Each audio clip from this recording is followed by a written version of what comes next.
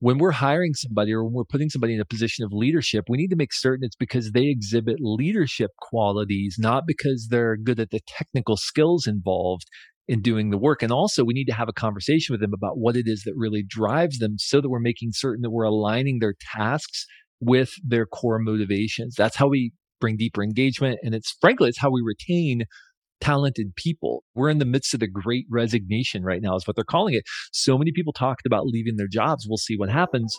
So many people are talking about leaving their jobs. I don't think that has much to do with the technical tasks that people are doing. I think it has more to do with the fact that organizations don't understand what it is that drives and engages the people that work for them.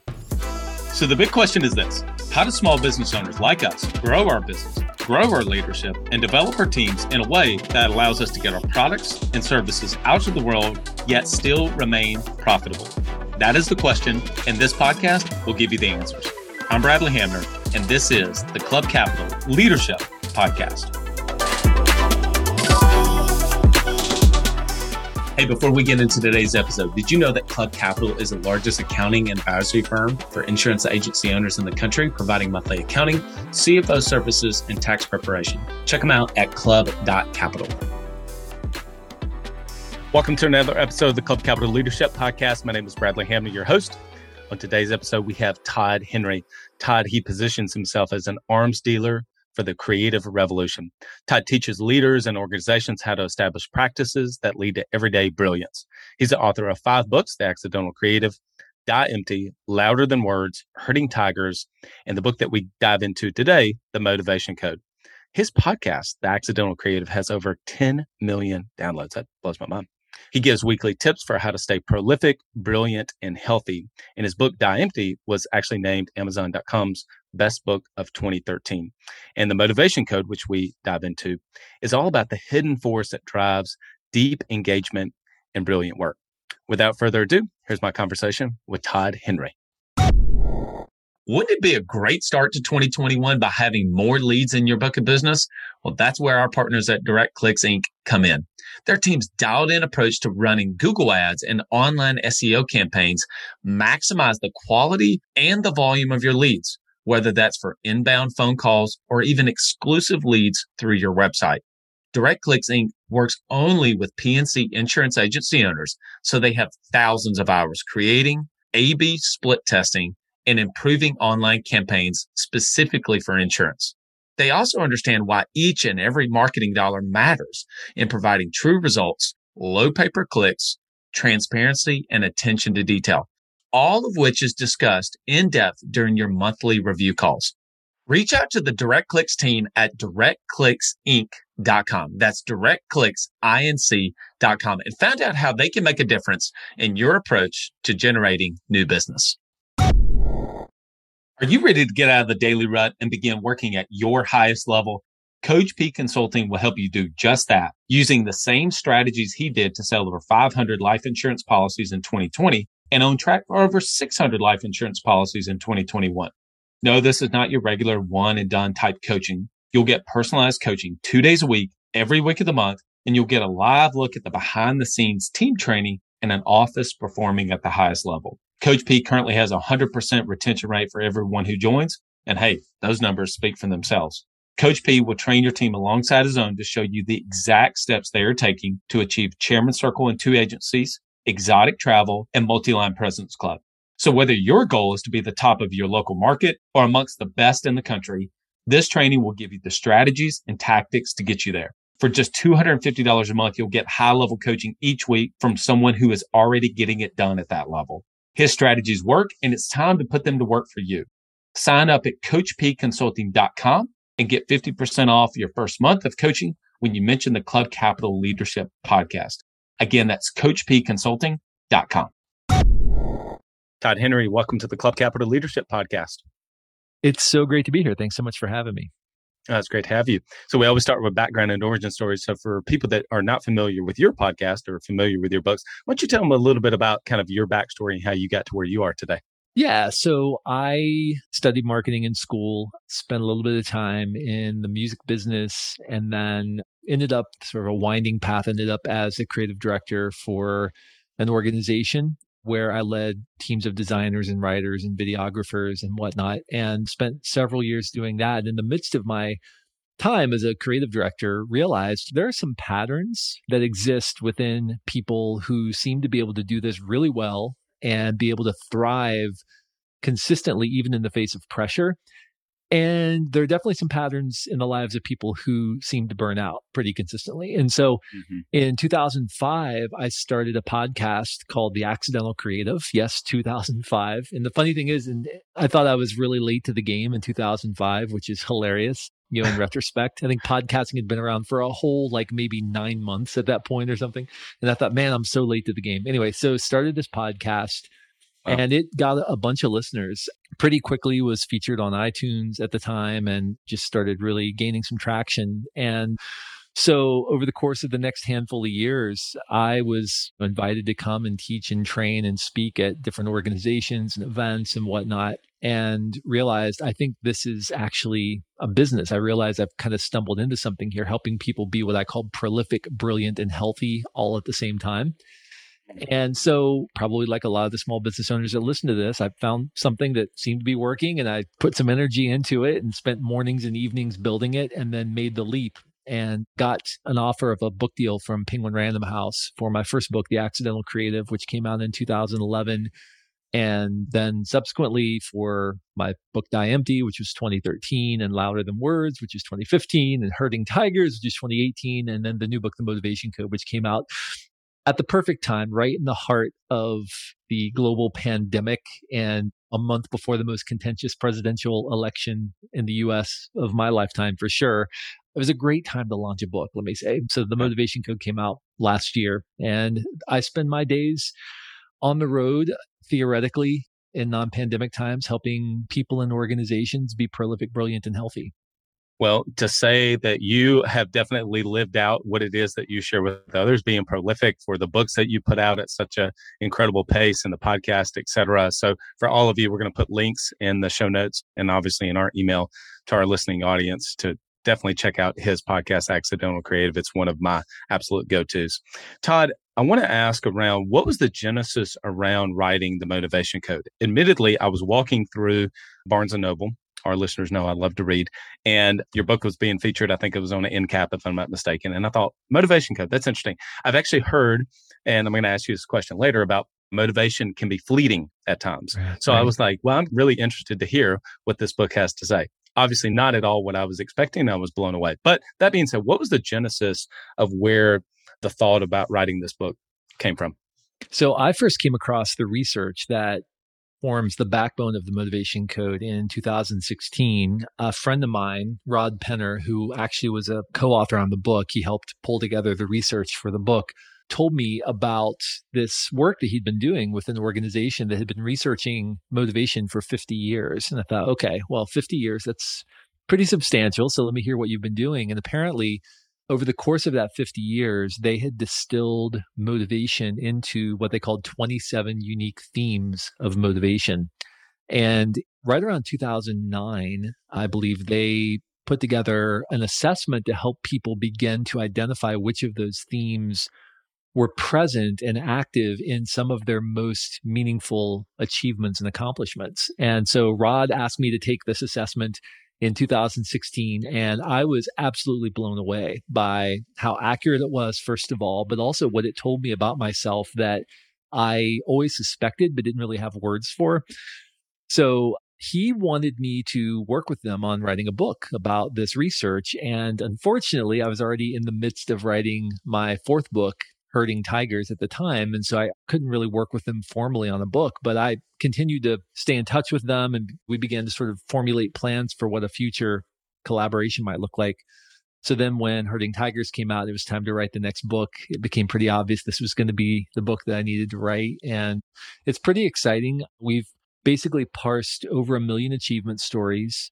I think at this point, close to 200,000 people have been through the Motivation Code assessment. We've parsed about 1 million achievement stories, looking for common language that describes in people's own words what those moments of achievement in their life feel like. And as I mentioned, there are exactly 27 different ways that people tend to talk about those moments of achievement. And that's basically the foundation of all of this work. And again, based on over 50 years of research with people from all different professions, different levels of leadership within organizations, far and wide, different types of industries. And these commonalities hold together regardless of where we seem to look. I think that we all have our own experiences about things, but whenever you look at 100,000 people, 50 years of research, and in the back of the book, you talk about how extensive the research was. I mean, that gives you something to say. You know what? You've actually got to really pay attention to what this is and what it's telling you. I took it and I thought it was absolutely spot on for me. My top three were explore, meet the challenge, and demonstrate new learning, which absolutely describe me, but I would have never, similar to you, been able to put it in those three ways. Talk about the difference in the 27 motivational themes, but also you categorize it down into 6 motivational families. Right. Yeah. So really quickly, a lot of assessments, and this is something I've always had a hard time with assessments, is they come in with some preconceived ideas, and most assessments try to force you into a couple of boxes. And they do that by asking you binary questions. Are you this or are you that? Right. And the problem with that, and I think we're starting to see a lot of backlash especially in HR tech and, some of the industries that have used some of these assessments over time, is that you're basically categorizing people based upon their responses to a binary question. And humans are not binary, right? There's all kinds of nuance in our experience of life. And so what I love about the motivation code specifically is that there are 17,550 possible combinations of top 3 motivations when you account for order. And what that means is that the likelihood of you and the person sitting in a meeting with you being motivated exactly the same way are pretty slim. So it's powerful when you understand how to speak somebody's motivational language. So these 27 themes that we talked about break down loosely into what we call 6 families. And the reason we call them families instead of categories or some other compartmentalizing language is because just like a family, they tend to share a little bit of DNA, but they're very different in terms of how they play out in life and in work. So for example, you have 2 of your top 3 that fall into what we call the learner family, right? You have explore and you have demonstrate new learning. Well, the explore motivation is all about going out and finding new things and learning new things and trying new things. And I mean, you're even right now, I'm being interviewed from a hotel room. Like you're actually out, like you're someplace, right? You're out doing things. Explore people love to explore the world around them. They love to ask questions. They love to encounter new things, have new experiences. If it's the same old, they're not satisfied. They want something new. They want to go out and find something new. And demonstrate new learning, which also is one of your top 3, is in the learner family as well. But it's very different in that the fundamental motivation is not the learning itself. It's about demonstrating that learning to other people. It's about showing other people what you've learned. That's where the satisfaction comes from, right? So very similar motivations in that they both are kind of in that learning space, but one of them is all about the questions and exploring and going out and trying new things. The other one's all about the practical application of what you've gone out and explored, which is demonstrate new learning. Now, your number 2 is meet the challenge. And meet the challenge is actually one of my top motivations as well. And this is a really interesting motivation. This actually falls in the achiever family of motivations. And what's interesting about meet the challenge is that you will seek a challenge when one isn't present. And if one isn't present, you will invent a challenge in order to make something feel engaging to you. One of the ways that sometimes happens is, and I'll attest to this, sometimes you might wait a little too long to start a project, like a little too close to the deadline, because you know that it's going to be more challenging that way. And it feels more exciting to you. And you're not thinking this consciously, right? It's an innate motivational driver that thinks, well, I can probably get this done in 2 days. Actually, it'd be kind of fun to see if I could get this done in 2 days, right? There's this little voice inside your head that's saying things like this. And so this is one of what we call the shadow side elements of this motivation. And the way I've learned to deal with this is, I write books. I write long form books. As a matter of fact, I just wrote a new manuscript. It was about 100,000 words in 90 days, which is more than I've ever written for any book ever in my life. It's about twice as long as most of my books in about a third of the time that I normally take to write a book. The reason that project was appealing to me is because of this meet the challenge motivation, right? It was setting daily challenges that I could tackle that would keep me engaged. It was hard. It was really, really hard, but I felt very gratified when I hit my deadline, which I did. I hit the deadline on the day because I had established challenges along the way to help me know how I was making progress, but also to keep me engaged. Because otherwise, I would wait until a month before and start writing the manuscript, right? Because that would feel more challenging to me. But setting these little daily challenges kept me engaged along the way. So that's an example of Meet the Challenge and how that plays out. Does that resonate, by the way? I'm just curious. Are you kidding? You just described me. I mean, for our listening audience, we didn't talk before this at all. He didn't know what my top three were until right whenever I shared with him on the podcast. And so you nailed it. I mean, I'm one of those people that look at those who say, like I can remember in college when I was at Auburn, is that they would say, okay, you've got to get this paper done in 2 weeks, right? And then there were people in the class that would start it immediately. They'd start it the night before. And I was always like, that's a really good idea. I should start that paper like right now. But I never would. I'd start it at like 10 o'clock the night before it was due, and I would get it done. And that's carried over into my professional career as well. So you absolutely nailed it. Hey, have you ever watched the documentary on Netflix, The Last Dance with Michael Jordan? I've not, but go ahead. I'm curious what you're going to say. I have a sense of where you're going with this, but go ahead. I'd love to hear what you're going to say. Do people recognize your agency brand? More importantly, do people care about your brand? At Relevant Marketing Solutions, we partner with you to clarify your message and deliver it through multiple marketing channels, creating a brand that inspires. With over 10 years experience working with insurance agencies, our team can help your agency not only get noticed, but start cultivating brand champions. From creating a logo to putting it on a coffee mug, we are your one-stop shop for all things marketing. We can even produce a video of you drinking out of your cool new mug. Visit us at relevantadvantage.com to learn more. And if you're a State Farm agent, you can also find us at sfagentpromos.com, and be sure to enter Club Capital at checkout for a special discount. That's Club Capital, lowercase and no spaces at checkout for a special discount. Relevant Marketing Solutions, helping you cultivate brand champions. Are you an agency owner looking to grow your revenue and increase your bottom line? Club Capital is here to help.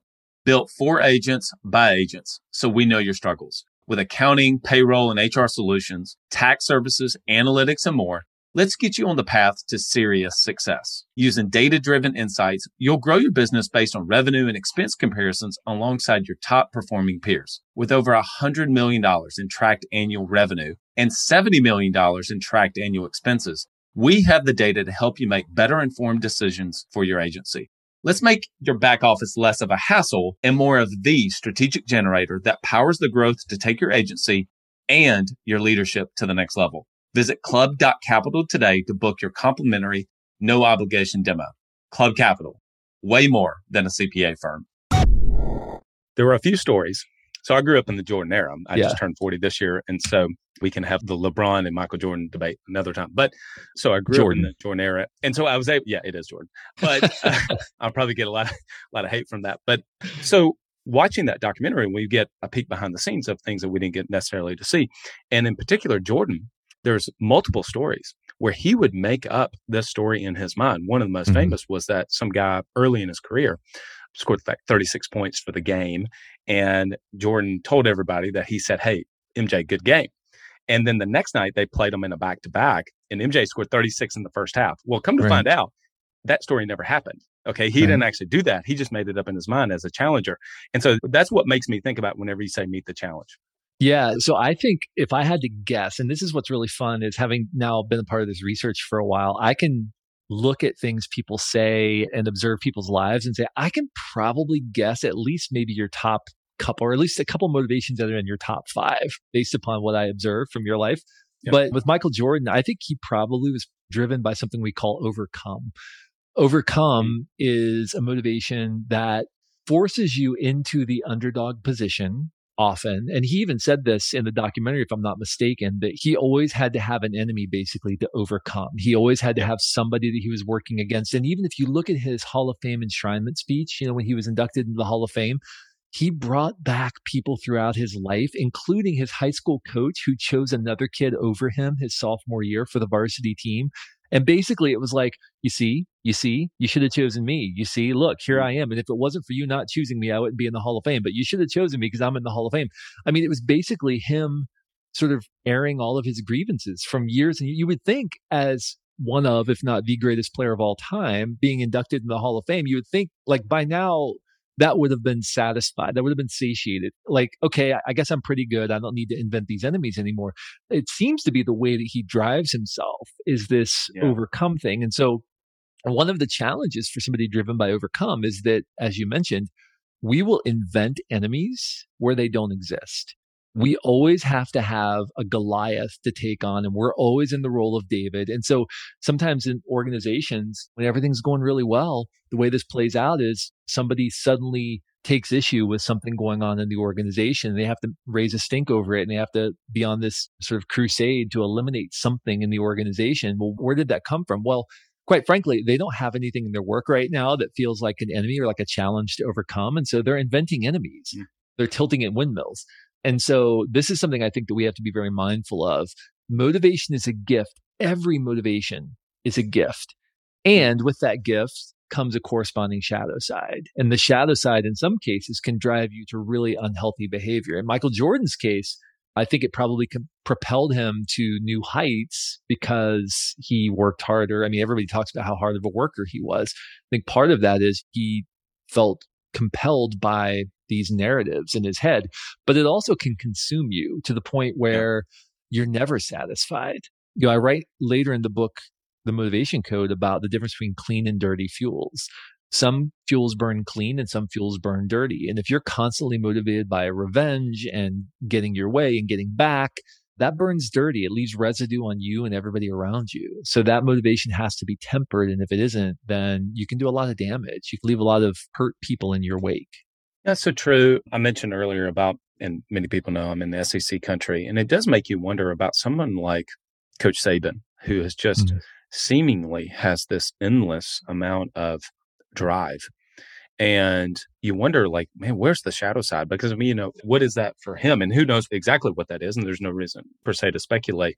But sometimes you wonder, it's like, that's an obsessive disposition to have all the time for all of these years. I mean, won multiple national championships, continues to win at the highest level, and seemingly never stops. Now, as an Auburn fan, I wish he would stop and retire. But, well, my oldest is at the University of Alabama right now. So for his sake, but what's interesting is, and sorry about that, as as an Auburn guy, I hesitated to confess that, but I have to say there are people who figure out how to channel their motivation in a healthy way and operate within their motivation code in a healthy way. And, Nick Saban is a good example because, he obviously eats, breathes, lives football. I mean, that program is a machine, right? It is very much a machine. I would love to know what his motivational drivers are because he has established, which is one of our motivations, something that just continues to run like a machine over and over and over, year in, year out. And truthfully, most programs like that, you start to catch a whiff of like something unsavory going on, or there's something, and you really haven't heard anything like that out of Alabama, which is pretty remarkable, which points me to the other part of it, which is he's also very active in the charitable community. He's got a lot going on. I mean, he's really a leader in the community in Tuscaloosa. In a lot of ways, you don't see a lot of football coaches doing that who are super big. I mean, they'll do like a commercial or they'll like lend their name to something, but he's really active and his family is. So again, I think when we start talking about motivation, it's not just how it applies to your job, it's about how it applies to your life. And if you build a portfolio of passions centered around those core motivations, it is possible for it to seem like you have a never-ending well of energy because you're constantly operating within what naturally drives you. Such good points. What are your thoughts around, I kind of teased this earlier, around that people have said motivation is fleeting. I think I one time heard like, oh, you don't need motivation, you need inspiration, right? Yeah. What would you say to that?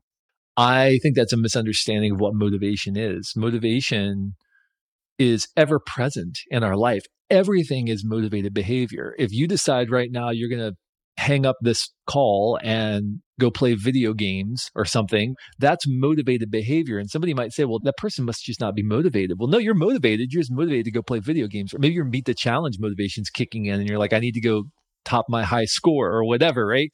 We tend to categorize motivation according to how it benefits us. So if you have an employee, for example, who shows up late to work, who doesn't turn in work on time, who doesn't engage in customer service interactions in a healthy and effective way, you could say, well, that person just isn't motivated. No, they're motivated. They're getting something out of their behavior.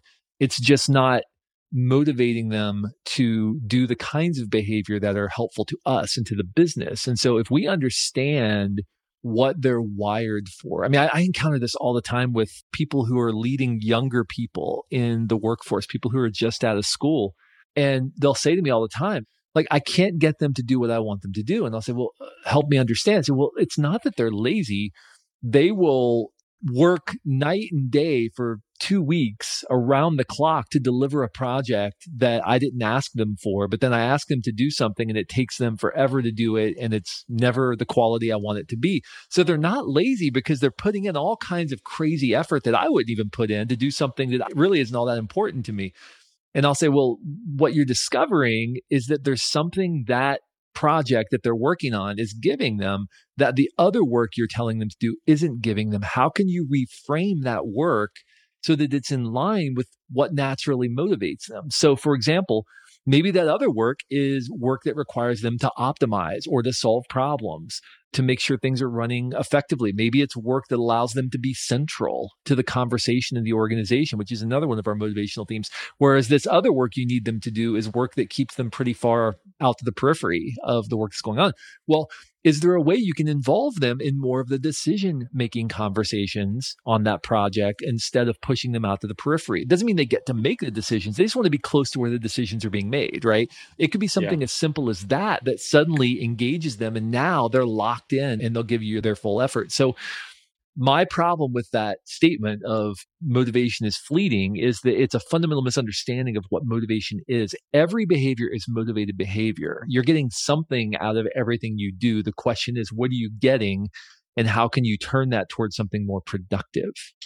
One of the things that just made me think about is a lot of our listening audience with their teams will have a salesperson that's highly producing, doing incredibly well, has demonstrated an ability, a capacity to produce at a high level. And so they say, man, this is great. I'm going to put this person in the sales management role. Right. And it flames out. It just doesn't work. And they're like, well, it just doesn't make any sense to me. And that's one of the first things that came to mind as you were talking through that, is that ultimately the environment that they're in is just not the same. And the decisions that they're making, they're just not motivated the same as they were in a full-time producing role. That's right. Yeah. Doing the work and leading the work are fundamentally different things. And we often conflate these things, or we think, oh, somebody's such a good producer, they should be leading other people who are producing. Well, that's a very, very different skill set, very different mindset, very different reward structure. And I don't mean financial rewards. I mean the emotional and motivational rewards that you get when you're leading people. So maybe somebody who's a great producer, maybe collaborate is really, really low on their list of motivations, which is another one of our motivations. But when you're leading, it's all about the people. And frankly, when they're out there on their own doing the work, they love it because they get to be out there on their own. They're doing their own thing. They're setting their own schedule. They're achieving, they're excelling. They're showing that they're better than everybody else. Well, you don't want somebody driven, for example, by Excel, if that Excel motivation means proving that you're better than others, which it sometimes does. If that's what the way that they're motivated, you don't want that person in a leadership role, because what are they going to do? They're going to control the work. They're going to step in and they're going to try to control the work to show that they're better than the people they're leading. Well, what's that going to do to team morale? That's the antithesis of what you want in a leader, which is somebody who leads by influence, not by control. So this is why we have to be careful as small business owners. When we're hiring somebody or when we're putting somebody in a position of leadership, we need to make certain it's because they exhibit leadership qualities, not because they're good at the technical skills involved in doing the work. And also, we need to have a conversation with them about what it is that really drives them, so that we're making certain that we're aligning their tasks with their core motivations. That's how we bring deeper engagement. And it's how we retain talented people. We're in the midst of the great resignation right now, is what they're calling it. So many people talked about leaving their jobs. We'll see what happens. So many people are talking about leaving their jobs. I don't think that has much to do with the technical tasks that people are doing. I think it has more to do with the fact that organizations don't understand what it is that drives and engages the people that work for them. And if we figured that out and we're able to speak their motivational language, I think it would completely change the calculus. I really hope that our listening audience goes back and listen to what you just said over the last 2 or 3 minutes, because turnover in any business, but turnover and their teams are so important. And so many people struggle with that. And I think what you mentioned there about aligning tasks with motivations, boy, that is a really key takeaway from me. Todd, I've really enjoyed this conversation. We're going to jump into E9 Rapid Fire really quick. But before we do that, somebody wants to reach out to you, find out about your work, and obviously take the motivation code assessment themselves and for their teams. Where would you point them to? So you can learn about me and all my books and my work at toddhenry.com. That's my personal site. You can also learn about Motivation Code at motivationcode.com. That's where the assessment, we have certification if people want to get certified and practice M code and teach it to others, send other people through the assessment, all of those kinds of things. You can do all of that at motivationcode.com. Last book that you read? Well, the book that I'm in the midst of right now is Be Like Walt, which is a book about Walt Disney. It's sitting right beside my little chair here in my office. I love Walt Disney. I have a framed copy of the 1957 Walt Disney business plan hanging on my wall because Walt Disney built everything around the idea factory of the studio, which I love. So anyway, that's what I'm reading right now. I can't tell you if it's a great book, but it's the book I'm in the midst of. What is the book that you would recommend the most to other leaders and business owners? The book I've probably recommended the most is Man's Search for Meaning by Viktor Frankl. Viktor Frankl was a psychoanalyst, I think is the right way to describe his work, who lived through World War II, was in a concentration camp, lost most of his family, lost his life's work in the midst of World War II as well. And then on the other side of it, wrote this unbelievable book about the search for meaning in life. And basically, to summarize much of what he says, which I hate to do, but to summarize much of what he says we need to stop asking what we want out of life and start asking what life wants out of us. And when we start asking that question, it completely changes the way we see our place in the world. A phenomenal book.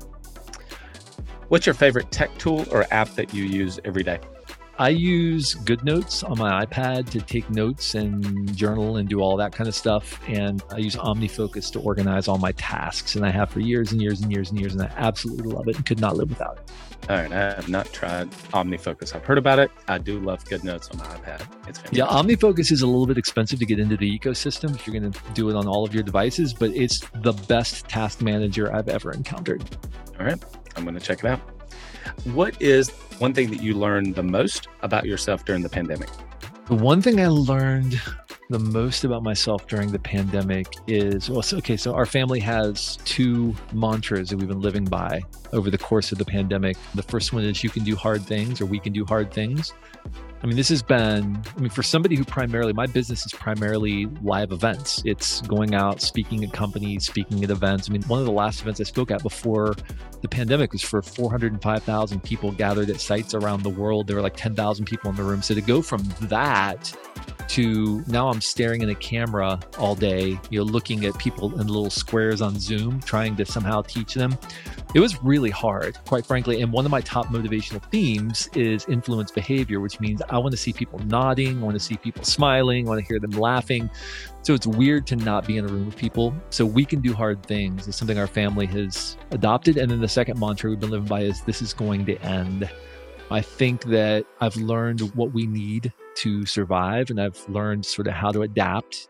I'm doing things now that I never would have done prior to the pandemic, things like doing virtual presentations, because it cannibalizes your main business, right? When your business is being in person with people, doing a virtual event cannibalizes that main revenue stream. But now I'm realizing, wow, this is actually a really great innovation that's probably going to stick around for a long time. So I'm grateful that I've had to innovate and figure out new ways of doing my work. Love that your family adopted those mantras to live by during this. My kids' school actually has one of their mantras is we do hard things as well. So I love that. I love that. It's great. You just love to sit next to on a 10-hour flight, dead or alive? Well, we'll take like religious figures off. So we'll take Jesus off the plate because that's just too easy of a pat answer to go to, right? But I would say Abraham Lincoln, but he was kind of a depressive guy. So I don't know if he'd be great for 10 hours. Truthfully, I probably would say, this is going to be a weird answer, but I would say probably Steve Jobs. Oh, no, I don't think that's weird at all. Watched and followed his career since the 1970s. The guy basically saw the complete invention and transformation of an industry that I think caused our world to leap forward at such a new vector The advance of computing technology over the last 50 years has taken us to places that we never could have envisioned in the 1940s and 50s. And so I would just love to just ask him questions about, do you have any regrets about what you did at all? If you could do it over again, what might you do differently? Just ask him from his poised position, what do you see as the legacy, good and bad, of all of the work that you and all of your cohorts did for all these years? I think it's a great one. One of our mantras of my company is called Make a Difference, but that's really a play off of what Steve Jobs said in his Stanford commencement address when he said, make a dent. And then there's a great book, $1 Trillion Coach, that talks about whenever he would take walks with Steve Jobs around the Apple campus. And so whenever you were saying that, it made me think, wouldn't it be amazing to be able to go back and have one of those walks with Steve Jobs and to see how he was processing things at the time? I think it's great. Yeah. When you're not working, what do you love to do? I make music. I mentioned I was in the music business early on. And so that's another thing that happened during COVID is I started writing songs again for the first time in like 15 years. And so for the last, really since a year ago, January, I'll take it back, a year ago, March, I've been writing a ton of songs, which has been really fun. One place in the world that you've never been, but you'd love to visit? I think I would like to go to Italy. I've not been to Italy. I've been to a lot of other countries, but I've never been to Italy. So I think I would like to experience Italy at some point. Florence, Italy is incredibly underrated. Venice, a little overrated. I've heard the same. What is, if there was going to be a movie made about your life, who would you want to play you in that movie? Boy, that is a tough question. I wish I'd had these in advance because that's a tricky one. Who would I want to play me in a movie? Maybe Edward Norton, maybe? I don't know why that name came to mind, but that's kind of a really weird answer. That's one has not been said on the podcast thus far, so you got a new one in there. Most people say Tom Cruise, Matthew McConaughey, So I think he's a brilliant actor, and he's kind of a serious guy, but he can kind of have like a sarcastic sense of humor, and so. All right, last question. What is the best piece of leadership advice you've ever received? The best leadership advice I've ever received is get your reps in. We expect to be able to do things well the first time we do them. And the reality is all leaders have to develop their chops over time. They have to develop their leadership skills over time, which means doing things, building things, sometimes breaking things, and then taking accountability for it when you do. So I think get your reps in was definitely one of them. But as I'm saying this, a different piece of advice came to mind. Can I share that different piece of advice? Of course. So I was speaking a year and a half ago at Air Command College down in Air University, which is for senior Air Force officers. And one of the other speakers was a general, an Army general, actually, who was the Army Chief of Staff during the Iraq War. And he came up to me in the green room, and I was eating a blueberry muffin or something. And I turned around and here's this general standing in front of me. I think I spit blueberry muffin all over him. I felt really bad. I was so surprised to see him there.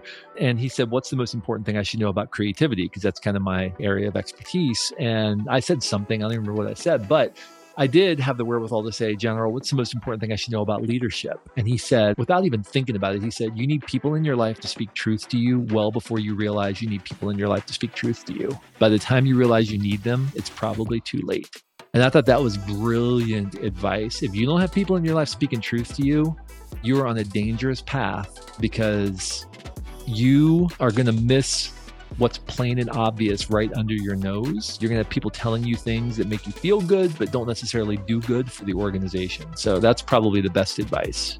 That is fantastic. I had the pleasure, if you don't mind me telling this quick story, I've had the pleasure of interviewing General Stanley McChrystal, and his interview is coming out in just a couple of weeks from the time that we're doing this recording. And I asked him that very question. I said, General McChrystal, you were at the top of the Iraq-Afghanistan war. How did you not have people that were around you that were just yes men?